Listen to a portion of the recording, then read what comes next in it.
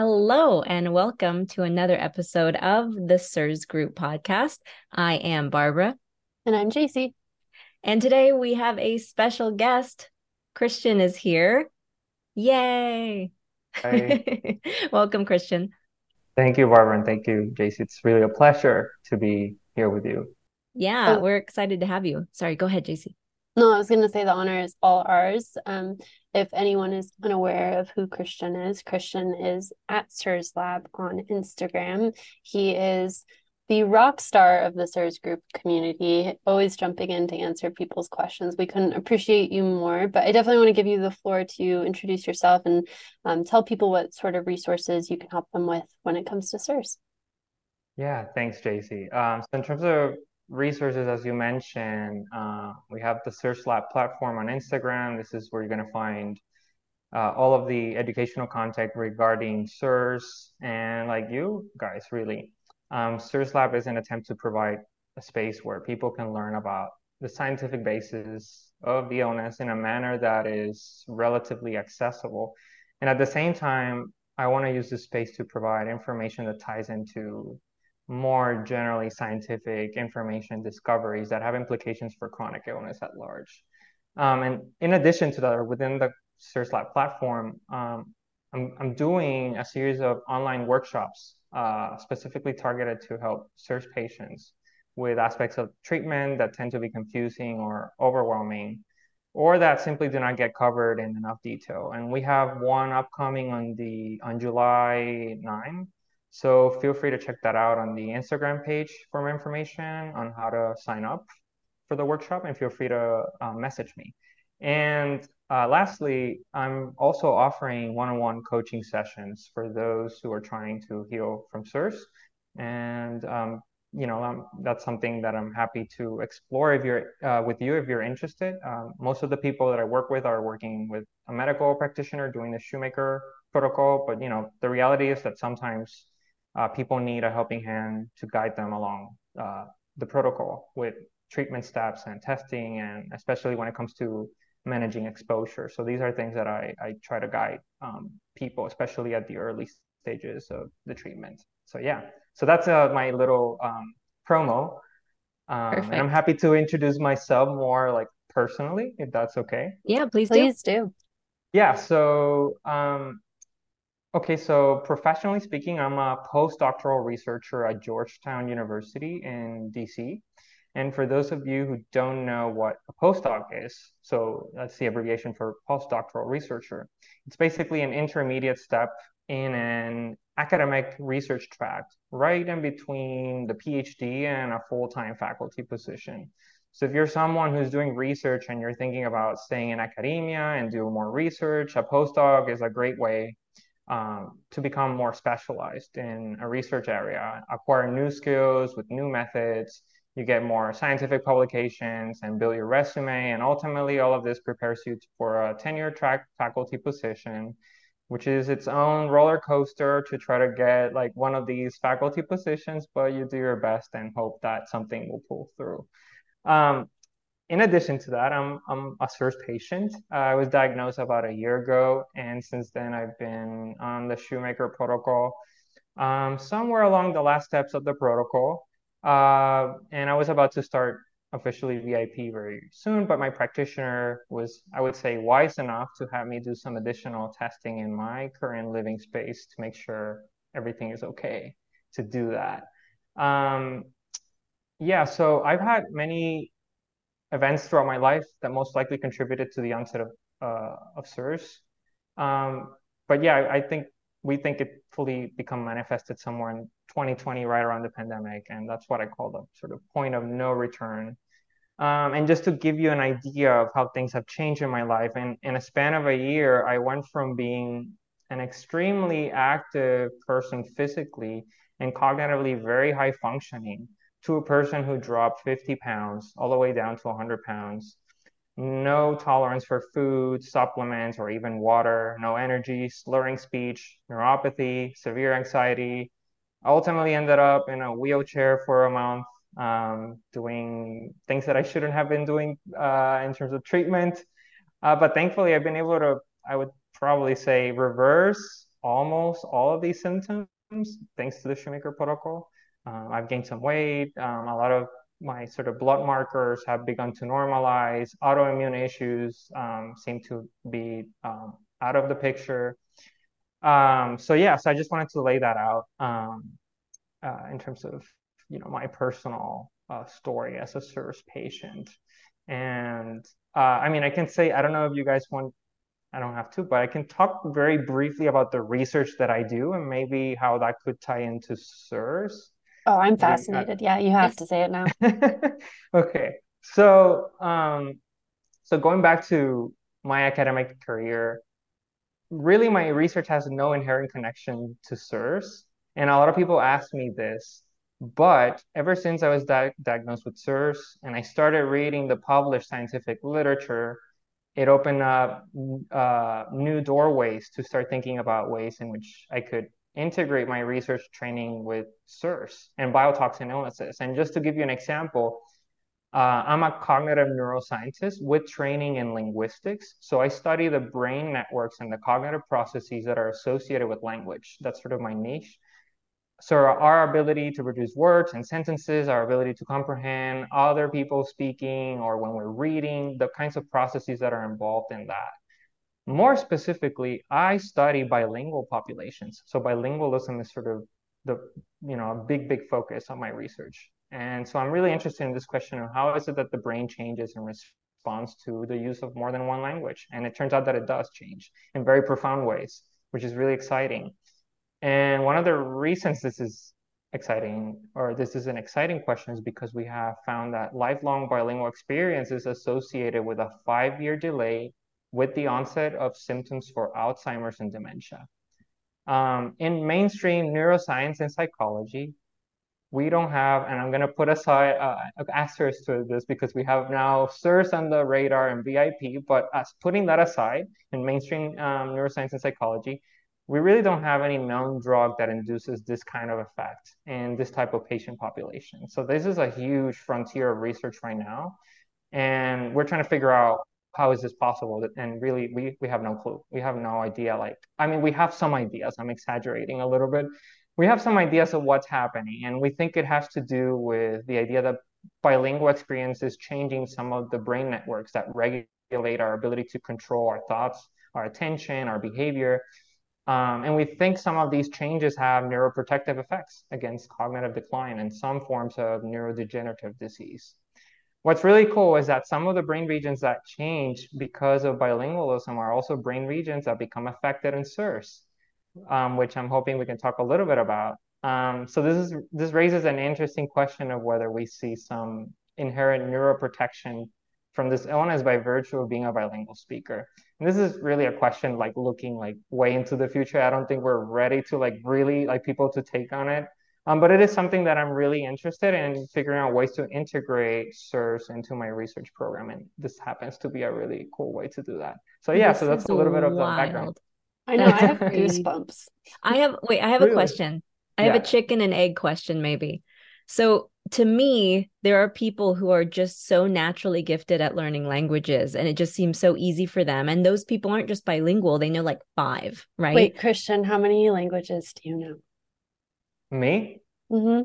I mean, I'm a Spanish native speaker, so I was born in Puerto Rico, and Spanish is my native language. Although I acquired English very early on, and I started learning German when I was in college, and I went to a study abroad program in Vienna when I was in undergrad. One of the best like experiences of my life. So that's about it. And my German is not as fluent, been able to practice it. But one really cool thing is that ever since I've been improving, I've been able to have occasional dreams with German, which was very rare. It had happened sometimes. And usually it's like these very logical dreams, super like logical, rational. And that tends to happen with second languages. And there's some really cool research with second language and like emotionality and how affect is manifested in your second language anyways a segue but it ties in so Good use yeah of affected as well. But No. No, sorry, that was a random inside joke that I don't know why I said out loud. I cannot tell the difference between effect and effect, and so I only ever say impact. And Barbara's Yeah, making fun of me right now, and I no one am else not making knows. fun I of think I you. said it right. No, anyway, no, but my question is like, okay, is that, do you know yet if a brain is just wired correctly from birth to be like, are some people just naturally gifted towards learning languages, or do the brain changes happen because you are determined to learn more languages and you just fight through the difficulty, and then you, if you do learn multiple languages, your brain changes in the same way? That was a terribly worded question, but No, I no, hope no, you that's caught. that's Okay. perfectly worded. That's a really good question. It's like literally one of the big $1 million questions that's been Okay. haunting the research for like the last 4 or 5 decades of research. And the answer is probably a combination of nature and nurture. So, we would suspect that there are people who have, like anything, like any skill, using a language is a skill. And, becoming bilingual is a skill. There are skills involved in that. And there are brain regions that allow you to sort of hone in into these skills and tune in into them.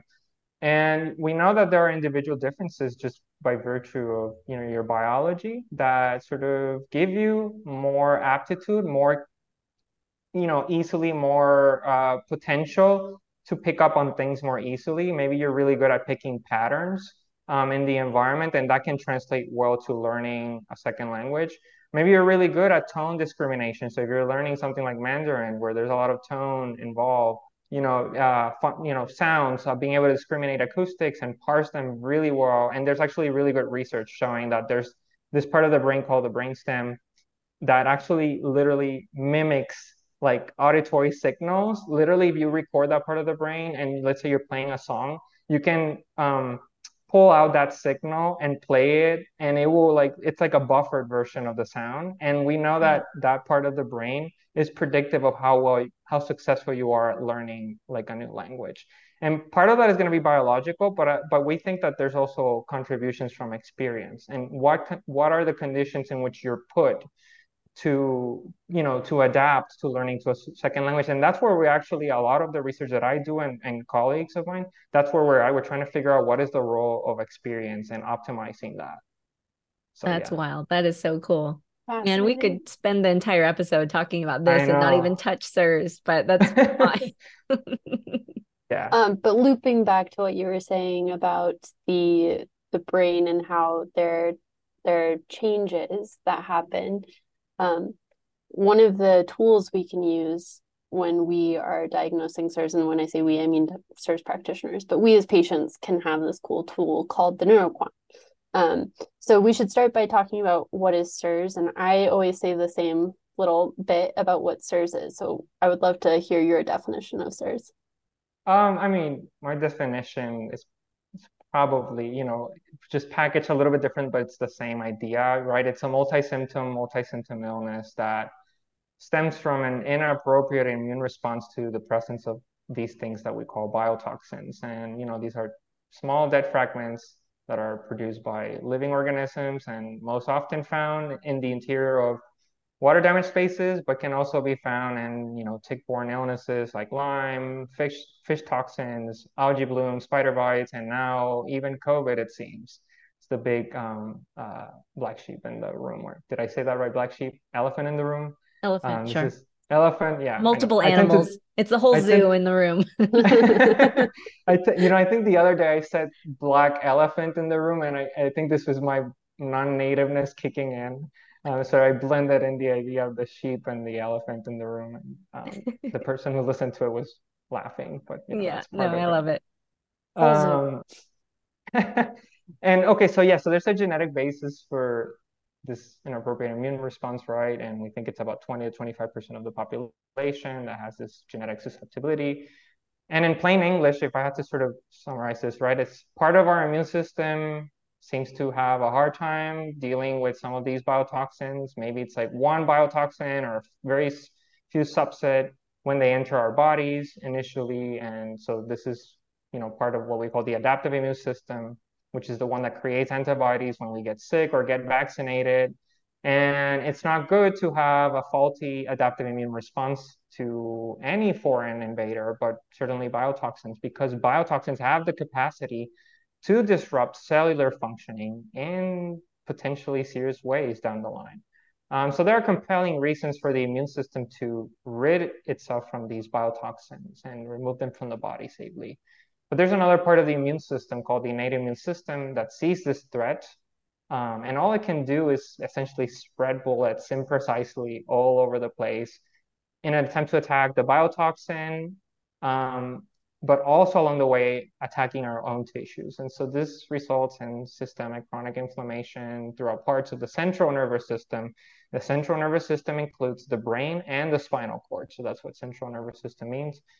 Over time, right, this immune response becomes just too much, too dysregulated. The body loses resiliency, which I think is a really important concept in CIRS, is really about losing resiliency, meaning that the chronic inflammation reaches a point where virtually many major systems in the human body are altered in sort of a indefinite sense. And we start seeing all kinds of things like digestive disorders, a lot of leaky gut, dysbiosis, SIBO, IBS, hormonal imbalances, cardiovascular abnormalities, metabolic deficiencies, and ultimately we see loss of cognitive function and brain abnormalities, often in the form of brain atrophy, meaning that your brain starts to literally dry out and shrink in size, which is perhaps the scariest part of this illness if you think about it. Terrifying. Yes. And, because we think that eventually this leads down the path of vascular dementia and Alzheimer's. Or some people are calling it type 3 diabetes, and they're making this link with this specific form of diabetes and Alzheimer's. And so we need more research, but the picture is emerging to kind of suggest that this is the sort of the long term sort of, or one possible outcome down the line, further down the line if you don't get treated. And one way to measure that level of brain damage, let's call it, to be as dramatic as possible, is a neuroquant, right? Yes, So, yes. so tell us, what is a neuroquant for all of the wonderful folks who are like, what the heck? What kind of MRI?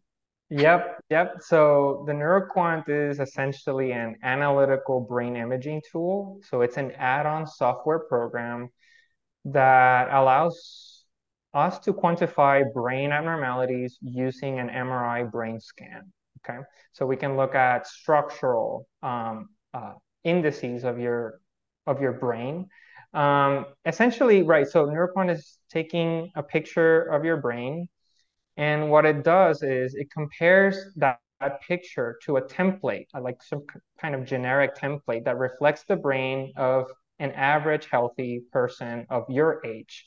So this template comes from scanning thousands of people with healthy brains. And so you kind of come up with this aggregated version that reflects that. And this way, we can quantify the extent to which the structure of specific brain regions deviate from those healthy brains, either in the form of swelling or enlargement. So brain regions kind of, just, yeah, becoming enlarged. We call it hypertrophy. That's kind of like the fancy name. Or on the opposite end, because of atrophy, which is right shrinkage. So we can measure that.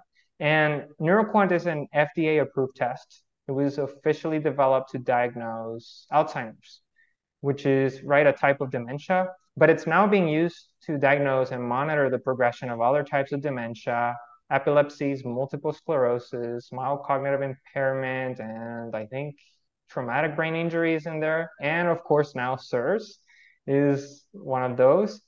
And the cool thing about the Neuroquant is it's been shown to be just as reliable as traditional radiologist reports, where they look, these people are trained to look at these brain scans and figure out if there's any abnormalities. In some cases, the Neuroquant has been shown to even be more reliable than the traditional approach at detecting significant brain abnormalities.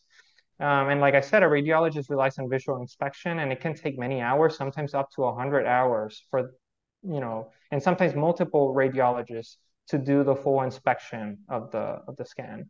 Wow. The Neuroquant, on the other hand, only takes about 10 minutes, I think. So within 24 hours, your doctor may have the final report available. It usually takes a couple of days if to get the report. I don't know if you guys have had that experience, or has it taken longer to get the report? We do have, so I haven't had a Neuroquant done, Okay. but we do have a member that has, and her process was a bit of a mess. So she has like a cautionary tale. A doctor told her just to go get it done and didn't really give her direction on where or how. And so when she went to get it done, she told the technician, I need to get a Neuroquant. And that technician was like, uh-huh. And then did it. And turns out only an MRI was done, not a Neuroquant. So she actually had to go back. So there were two separate 15-minute-ish sessions that she ended up doing. And now she's still struggling with getting that report over to her doctor. So I think if you're working with a CIRS practitioner, definitely I think a good thing to ask for is a referral to a place that the doctor's familiar with as far as like where they can get it done and that they have a relationship with that if possible. I know location makes that really hard. But you may also want to ask what format the doctor needs it in. So if you need to be that intermediary, like getting one thing from one place to another, then you at least know what to ask for and what to look for. So I think those are some of the struggles that we've seen as far as getting the report to the right person. We'll also, in the Yeah. show notes, we'll go ahead and link the official surviving mold map of where you can get the Neuroquant. So it's tried and tested through those locations if you kind of want to take the easy road. I would take the easy road. Oh, perfect. Yes, that'll be great. And a question that I have about the Neuroquant itself, is it going to help? I've heard that it helps diagnose whether your biotoxin is mold versus Lyme, but is it also going to get as specific with like actinos and endos in that direction, or is it really just more of a mold versus Lyme kind of diagnosis? Currently, formerly what's available in general is sort of this distinction between figuring out whether you're suffering from CIRS due to water damage exposure, and it's been traditionally called mold. Chances are that within that you have, all these other toxins from actino and endotoxins, Right. and then differentiating that from a Lyme infection. Yeah, and you're touching on this really cool feature of the Neuroquant that allows us to pick up on patterns of brain abnormalities that are unique to each of those. And this is not just coming from the work by Dr. Shoemaker and his colleagues. There's work outside that group, particularly with the Lyme. I'm talking about the Lyme studies where there's research showing what the signatures are for Lyme. And just to kind of wrap up on the uh, Neuroquant in terms of its usage and at a very general sense, but there's studies that have used Neuroquant where they find patients who have a small hippocampus, which is a part of your brain that's really important in memory and learning and memory integration and things like that. And with Neuroquant, we have the ability to say, for example, look, people who have a small hippocampus are 4 times more likely to progress into Alzheimer's disease in a few years compared to people with a relatively normal size. So these are the kinds of things that the Neuroquant allows us to track and measure at a very, very general level. And it's been very useful in that regard for CIRS because of the quantitative power. I was going to say, I'm going to start using you have a tiny hippocampus as a new insult to people. Your your hippocampus must be so That should small. be like a shirt. Yeah. Um, We do need we, CIRS group merch. So I think this is we like need to one of those really cool ones. But Christian, I guess, did you want to touch on any of the other, how is it used to diagnose, help treat, or how the biotoxins differ? Because we Yeah, kind of talked about the Lyme versus mold. briefly the scoring system, because there's a scoring system based off of, how do we determine, whether you are suffering from CIRS or not. And what I'll say starting is that, right, this is a tool that can be included alongside the sort of CIRS blood panel that we all typically do. but it can also be used as a standalone diagnostic tool. It's that powerful that, you could, let's say for some reason you don't have access to the blood work, and the Neuroquant is the option that you have. Maybe your insurance covers it, because typically insurances do cover the Neuroquant, and prices do vary. I've seen a lot of different, prices. So you could do that, but ideally you want to have both of these tests and also throw in the Genie if you have the resources to do so. Um, And just really quickly, the Genie yeah. is the genetic testing to help you understand which genes have been turned on by CIRS. It can also help indicate what you are reacting to. So the big thing right now is actinos. Everyone is talking about actinomycetes, and they're finding more and more on the Genie that a lot of people, that's what the biotoxin they're reacting to is. Yes, and I don't know this research off the top of my head right now, but I do know there are, uh, there's research looking at associations between Gini markers and the neuroquants, and there are patterns of association there that are really interesting, of markers predicting changes in volumetric changes in specific brain regions, which is really cool to see that. And I love to see more of that research. Anyways, so how is the actual diagnosis made in Neuroquant? Well, it turns out that in CIRS, like we alluded to, there's a very specific pattern of brain abnormalities that develop over time as part of the body's abnormal response to biotoxins. And this pattern turns out to be different from the brain abnormalities that we see in other illnesses, such as Alzheimer's and dementia. It's really interesting to pick up that there's these very subtle but systematic patterns, different patterns. And what's fascinating is that, like we said, we can even tell whether the patient is suffering from CIRS due to water damage exposure, which is the most common form of CIRS, or due to Lyme disease, which, if I'm right, and you guys can correct me if I'm wrong, it's typically the second most common form of CIRS, perhaps. Or you could I have would say, both of these. Yeah, That sounds right. sorry. oh, That I sounds would right, say, right? but I think COVID now is like this, it's a dark horse. I'm gonna Oh, name another animal. It's a dark horse coming in from behind. I would say most Yeah. recently I've seen more and more COVID. Historically, before 2020, it would have Yep. definitely been Lyme. Yeah. Yes. Yes.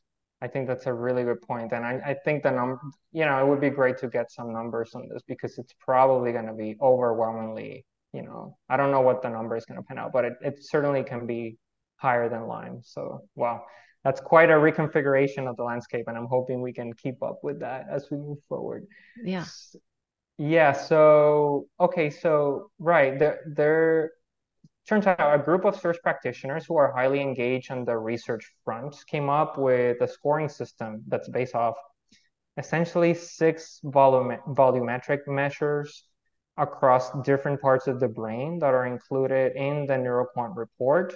So these measures, I'm not using the word brain regions because some of them are brain regions and some of them are aggregates of different brain regions.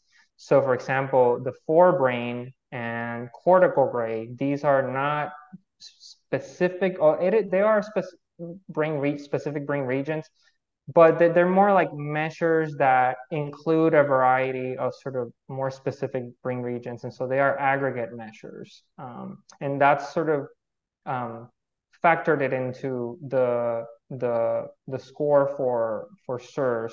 And then we have four more specific brain regions: the caudate nucleus, the pallidum, the putamen. I actually struggle saying these because I have conflict from my Spanish, where I want to say it in one way. There's some of these brain regions. Maybe it's the Latin also.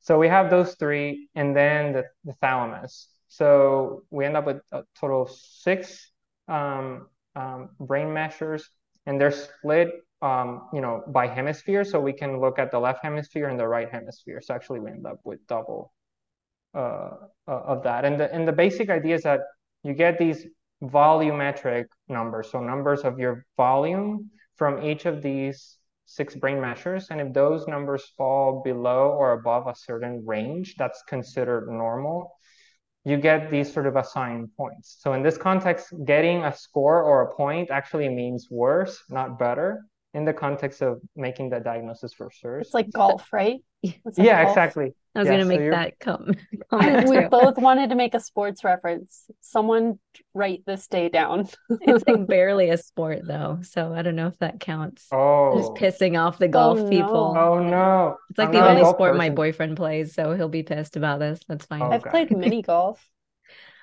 I have as well. You know, I'm a very like historically I played like basketball, soccer, like a lot of sports, and I've never played golf, and I feel like maybe now it's a good time to try something like that. I don't know. I don't know how It'll Oh, it. CIRS X, we should go play mini golf one night. Oh, that would be fascinating. Yes, Mini I'd love to. golf and golf are two very different things, though, we should say. Well, I definitely want to do mini golf, not Okay. What golf. what do you call the one where you're just like, like beating just shooting like as far as you can? Oh, Oh, driving? driving range. Driving range, okay. None of us are qualified to talk about this topic, and it's great. This is the most Okay. uncomfortable golfing podcast ever. Yeah. Anyone who plays golf is just screaming at the player right I'm now. sorry, golf community, but it's okay. We'll Yeah. try to make up for it by making maybe a t-shirt a joke about golf. I mean, there's probably some limbic retraining that happens when you're like learning how to play golf for the first time because I can't hit the ball. I don't know how people take a giant swing at a ball that's there on the ground and not just smack the ground or fully miss it. That's all I ever do. I But mean, that's have you tried well, I mean, we're not done with treatment, but it would be good to give it a shot post VIP because some of these brain regions might help you with that coordination. maybe that's Um, why. That's been the problem my whole life. Now I Who needs know. the VCS test? Let's just golf. Yes. oh, yes, yeah, might be a better mesh. Um, all right. Um, Well, I'm glad we took that tangent. Um, yeah. So, okay. So just to wrap up this, um, uh, for patients who are suffering from CIRS due to water damage, they typically are going to have a score of 5 or higher when you aggregate these points that I just mentioned, the Gulf points, um, across 4 of the brain measures. So these are like the forebrain and the cortical gray measures, and then the caudate and the pallidum.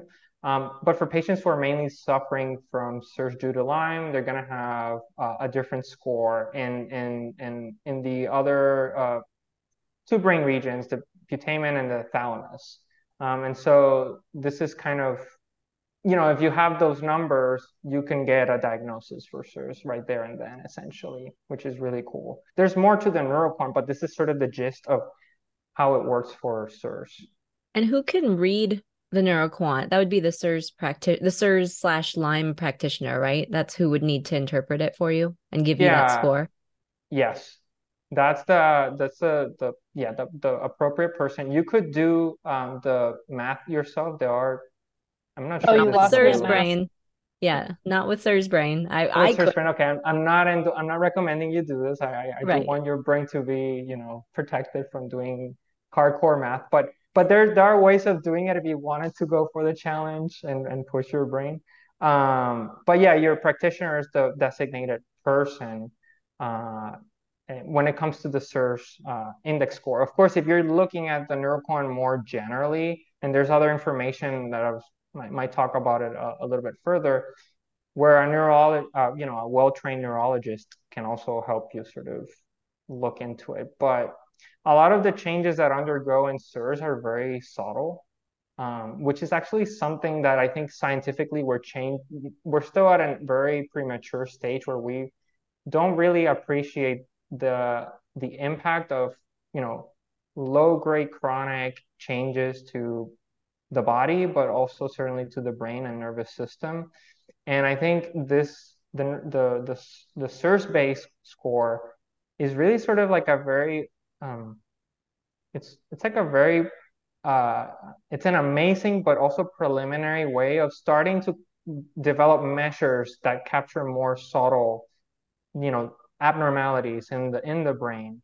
And I just don't think in general in the mainstream science we've developed sensitivity to that enough. So if you go to a neurologist, They may miss some of this just because they don't have the right framing to think about. It's not that they're not good, but they just don't have the right training or framing to think about these subtle brain abnormalities. And this is something that's showing up also a lot in the concussion literature, where there's, if you have like a very classic big concussion, traumatic brain injury, there are very clear markers, but there are people who have very low grade damage, and those are not being picked up very easily by sort of a lot of the medical community, and that's something that's actively being researched a lot, and Mm. hopefully it'll get better in the next decade or so.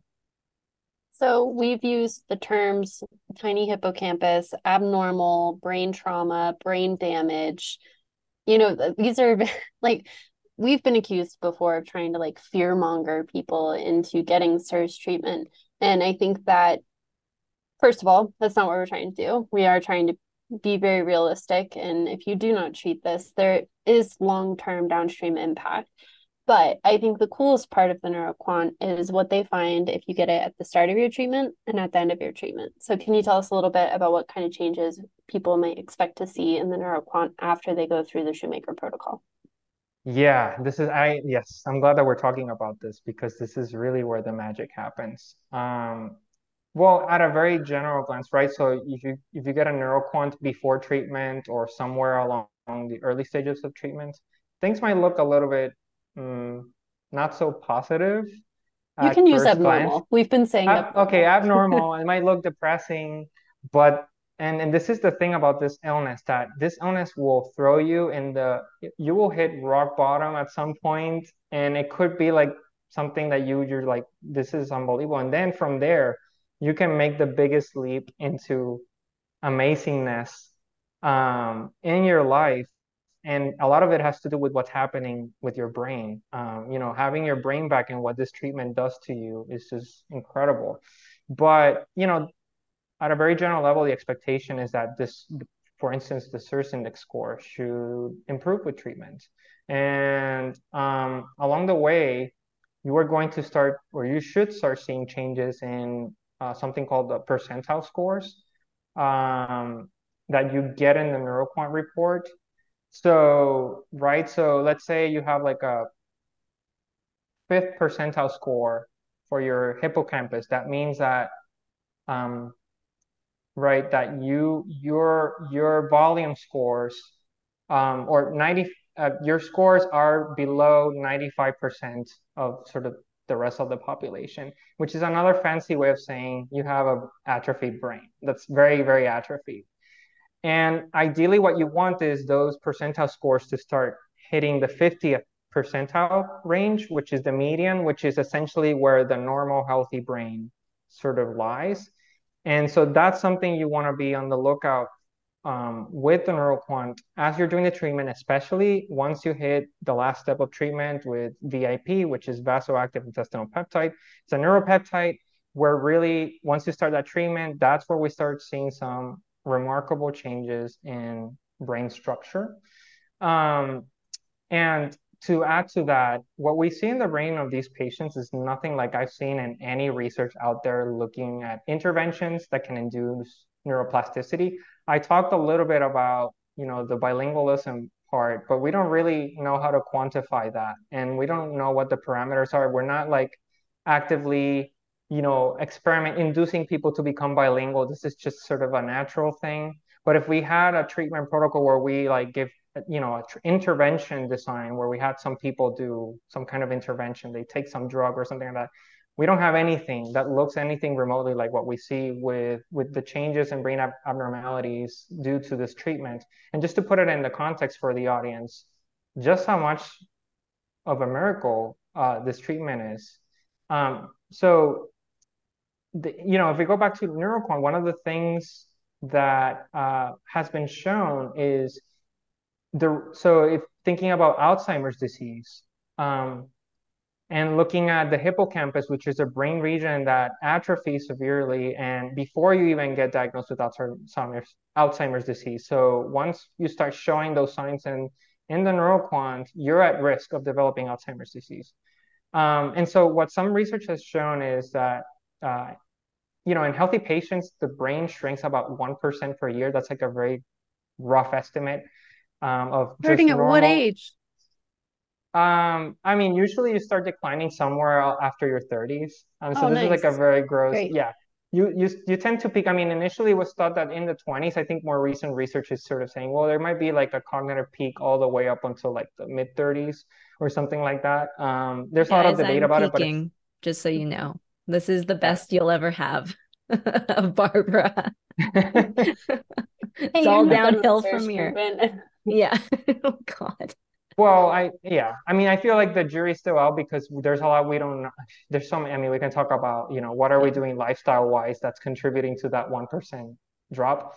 But in any case, compared to that 1% in an Alzheimer's brain, you see about a 5% decrease per year. So you have these different rates of change. So in terms of decline and loss of brain structure. Now, okay, let's bring that back to CIRS.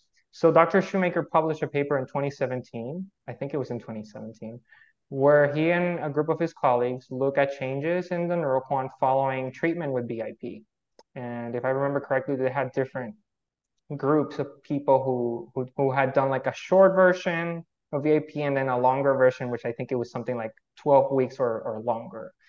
And without going into gory details, what they found is that compared to the baseline before VIP treatment, a high dose regimen of VIP improved volumes of the hippocampus, the putamen, and the pallidum by, I think it was roughly 62%, Whoa. which Damn. is insane. And I think it was something along the lines of 77% improvement for the thalamus. And this is, I mean, I don't think they have like it's we can assume that it's roughly within a period of a few months of high dose VIP, right? So now you're thinking about, and I mean, this is a very preliminary study. I do want to sort of put it in context. We do need more research, but it's still nevertheless, it's insane. Let's say that these numbers are somewhat inflated because that can happen with statistics. Let's say the number is 20% instead of 62%. That's still a huge number, Still statistically great. speaking, right? So, and we don't have effects like that in neuroscience and intervention treatments. We see things like PTSD, which is, by the way, strongly associated with atrophy in the amygdala.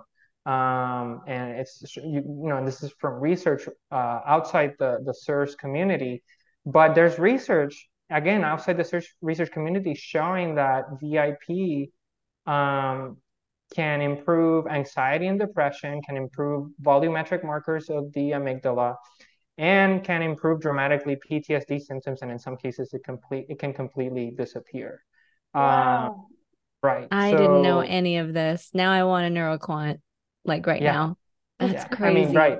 You might want to look into the amygdala if you're dealing with uh, Right. a lot of severe anxiety, and this is something that happens actually especially at early stages of CIRS. There are these brain changes that take place, and I'm happy to talk about that a little bit more, but we don't have to. But yeah, these are the kinds of changes that you would expect, and essentially it translates to people functioning like normal people, reacting to stressful situations like normal people. So here's another thing I want to say about this that's really, really cool about what VIP is doing to the brain. This is like, it blew my mind when I came into this idea. What VIP is doing to your brain is essentially removing memory traces of the stimulus that initially initiated the chronic inflammatory response to a biotoxin. That's Wow. essentially what's happening at the neural level in terms of neurons. It's wiping out the memory traces of that event, which are the events that are making us stay stuck in this state of excessive innate immune activity and then poor deficient metabolism, which are the two states where we're kind of tugging, this constant tug of war, and the body cannot get rid of that. And VIP has the capacity to reset that by literally just wiping out the sort of the hard disk, and that's what allows us to build tolerance. And as you start removing that information, um, that's when the brain starts, if you have atrophy, brain regions start growing back up. So you have that sort of phenomenon. It's really the way that I think about it, at least, is the brain now, all these networks and brain regions now feel like the threat is no longer there. So it's safe to go back to sort of normal, right? Like the storm has passed. So that's like a very poetic way of thinking about it, but that's what we think it's happening at a very deep level, which is something that I feel like it's coming out of a sci-fi movie. But it is our reality as patients once we undergo this treatment protocol. Well, that's amazing. Well, I really appreciate you sharing that. That's it blows my mind. 62%, 70%, like you said, it could be inflated, but even still, if you're looking at brain atrophy in 1 to 5% ranges and 5% being Alzheimer's, to have something over 5 is insane. Yeah. So, yes, CIRS patients give off tiny amygdala energy, but Shoemaker protocol, you can regain a lot of that brain volume, it sounds like. That's Yeah. amazing. One thing I do want to add to that, and I don't want to ruin the mood because we're such at a high peak, but there is some nuance to this, which is the measure that we call volume, brain volume. It's a composite measure of two other measures of your brain, and these are what we call cortical thickness, and we and so and then the other measure is called surface area. So these are sort of different ways to measure brain structure. And this distinction is really quickly of cortical thickness and surface area is really important because cortical thickness can reflect changes in dendrites, which are these little branches coming out of your neurons that are the ones that sort of they can sort of change in terms of length, and the axon is another one, which is this really big branch that can make new connections with other neurons. And so they can change in terms of branching out to make new connections, but they can also undergo pruning, which means that dendrites are shrinking in length. So that's one possible source of brain atrophy that's driving, the volumetric changes in your neuroquant. But then there's the other measure that I mentioned, surface area, um, which reflects a different thing. It reflects what we call folding or gyrification. So your brain is not just growing outwards, it's actually like folding itself, and you can kind of see that in pictures often. And so larger brains tend to have more foldings. And so when we're measuring volume, we're measuring a combination of both of these things. And so why I'm bringing this up is because your atrophy could be due to either changes in pruning, which means your dendrites are kind of like receding, or it could be neuronal death, which the fancy term is apoptosis, which means neurons are literally dying. And those are different processes, and they can both contribute to atrophy. So one thing that the Neuroquant can kind of tell us which of these is playing a role in your brain is seeing what kind of progression do you see with treatment. You would expect the most success with VIP if most of your atrophy is coming from, dendritic or pruning, from pruning processes. That's the most neuroplastic sort of phenomenon that you would expect. If it's surface area, so if it's coming from the death of neurons, um, I'm not saying it's impossible. It's not impossible. You can still have neuroplasticity, but it's much more constrained. So you would expect either a longer time to see sort of levels going back to normal, or it would just be a little bit harder. Maybe you have to do a little bit more. Maybe you have to think about other treatments past the Shoemaker protocol to keep stimulating sort of the brain. Stem cell therapy would actually be at the forefront of this, of inducing that kind of neuroplasticity. Anyways, this might be a lot of too much detail, but I feel like it can be one way to think about how you recover from this illness from a neurophysiological perspective. No, I think that was an important nuance to cover. And now we can also add smooth brain to our list of insults because we need more wrinkles. All right, I'm done. I'm done. Wrinkly brains, yep, they're the way to go. Wrinkly brains. So, yeah, Good stuff. yeah. Well, Christian, thank you so much for joining us today. Can you share again where people can find more info from you? Yes. So again, we have the social media platform on Instagram called the CIRS Lab, um, and you can find us there. And we have tons of educational content in there that we put regularly regarding sort of, recovery from CIRS, learning more about the scientific and medical basis of CIRS. So make sure to follow us in there.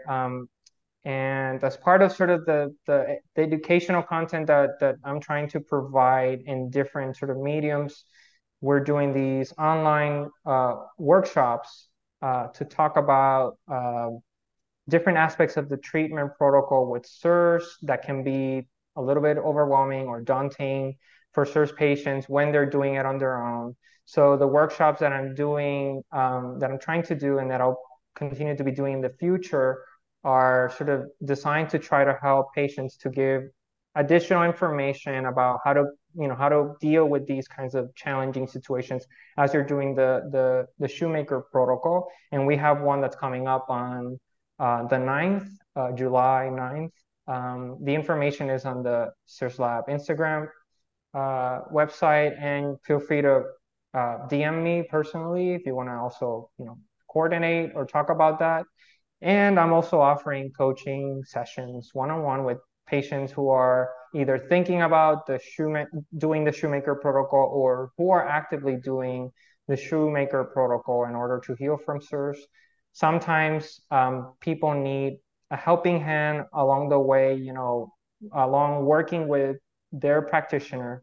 Sometimes they just don't have all the information that they need in order to sort of be guided on a day-to-day basis with the treatment. And so this is an area that I'm helping people as best as I can as a patient, and hopefully get more people on track to heal and to be able to tell their story of CIRS.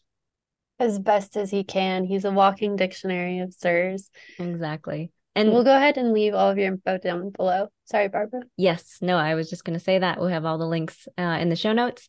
And if you are not a member of the CIRS group yet, well, you would have access to Mr. Christian and us. We're cool too, I guess. But Wait. If you're not a member of the CIRS group yet, you're giving tiny hippocampus energy. We can see your smooth brain from here. all right, let me try that again. Guys, you should join the CIRS group if you haven't already, because if you are in the CIRS group, you would have access to the awesome Mr. Christian, who is a Dr. Christian. Dr. Christian. Dr. I'm Christian. I I can't still feel weird about that. I will I'm call fucking him up Dr. left and Christian. right. No, anyone who gets a doctorate needs to be able. No, I feel terrible. Now, JC, I've just like canceled myself on doing this outro. Go ahead and take over from here because I can't do it. I wasn't gonna stop you. I just No, wanted to please. interject. No, it needs to be stopped. If you have not joined the CIRS group yet, what in the world? You are giving tiny hippocampus energy. You are giving small, smooth brain energy. If you want to join us over there and get more insight from Dr. Christian Navarro Torres, you can do so by joining the cirsgroup.com. And we'll see you in our next episode. See you then. See ya.